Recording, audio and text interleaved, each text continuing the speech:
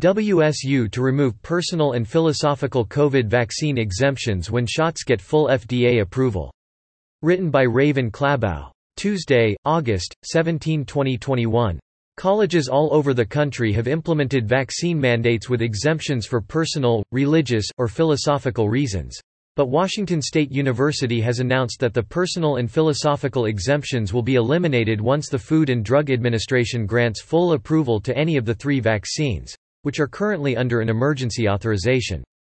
Citing the Delta variant, WSU said, "The changes among 2 implemented by the university today in preparation for the start of the new academic year and with the increasing threat of the Delta variant for those who are unvaccinated.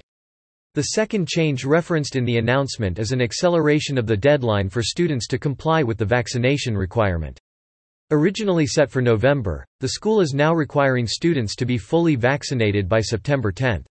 For faculty and staff, the deadline is now August 23, which is when the school begins its fall term. According to the announcement, once the personal exemptions are formally removed from the university's vaccination policy, students have up to 45 days to initiate the vaccination process by getting at least 1 dose of an approved vaccine or request a new religious or medical exemption. Students and faculty who are not fully vaccinated are required to wear masks inside the WSU facilities, according to the announcement. And while TUSH and professors are not permitted to ask for proof of vaccination in the classroom, according to the website, if an unmasked student's unvaccinated status is disclosed, the student can be asked to leave the classroom and can be charged with a violation under the school's Center for Community Standards. For the time being, unvaccinated students and employees are not restricted from participating in certain events, but the school has warned that any of its existing policies can change.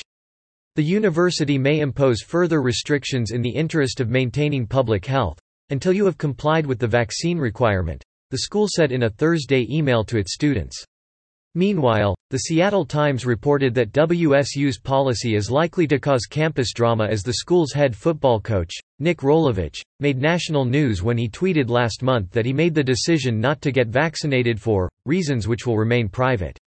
Whether other schools plan to eliminate the personal and philosophical exemptions following full FDA approval of the vaccines remains to be seen. But for some schools, full FDA approval of the vaccines will be the deciding factor behind the implementation of COVID vaccine mandates. "We'd like to see it approved as fast as humanly possible, so we can really go back to just the more normal experience," said Jim Malatras, Chancellor of the State University of New York, SUNY system, which serves 400,000 students. The Wall Street Journal reported the SUNY system has not imposed a vaccine mandate for students until the vaccines are fully authorized by the FDA under guidance from the state. Until then, students are required to be either vaccinated or undergo weekly testing, the journal reported. The medical community continues to be divided on the widespread administering of COVID vaccines, with some voicing their opposition to college vaccination mandates. According to the Epoch Times, Dr. Hooman Norchazam, a physician-scientist and an advocate for ethics, patient safety, and women's health, sent an open letter to Rutgers University after the school became the first major college in the United States to require students to receive the vaccine. The letter warned of potential safety risks associated with the COVID-19 vaccine. CDC's Vaccine Adverse Event Reporting System, VAERS, already reveals more than 500,000 reports of injury and death after use of COVID vaccines, including more than 12,000 deaths. These numbers could be significantly higher, as they only capture those that were reported to VAERS. Norchazam argued that the university's policy should exempt students who have already achieved natural immunity by contracting the virus.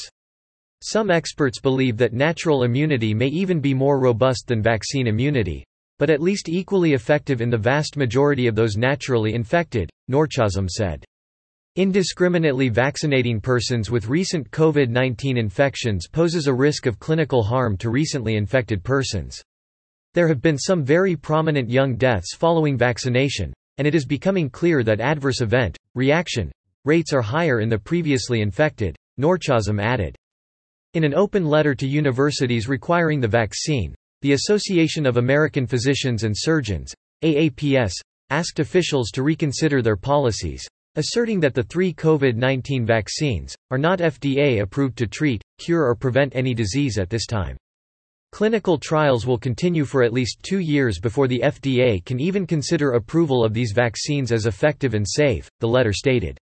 AAPS also warned that positive COVID-19 test results may be false positive testing errors or asymptomatic infection that is not clinically proven to spread disease. With effective outpatient early treatments for the disease, both unvaccinated and vaccinated students should be permitted on campus, the letter concluded.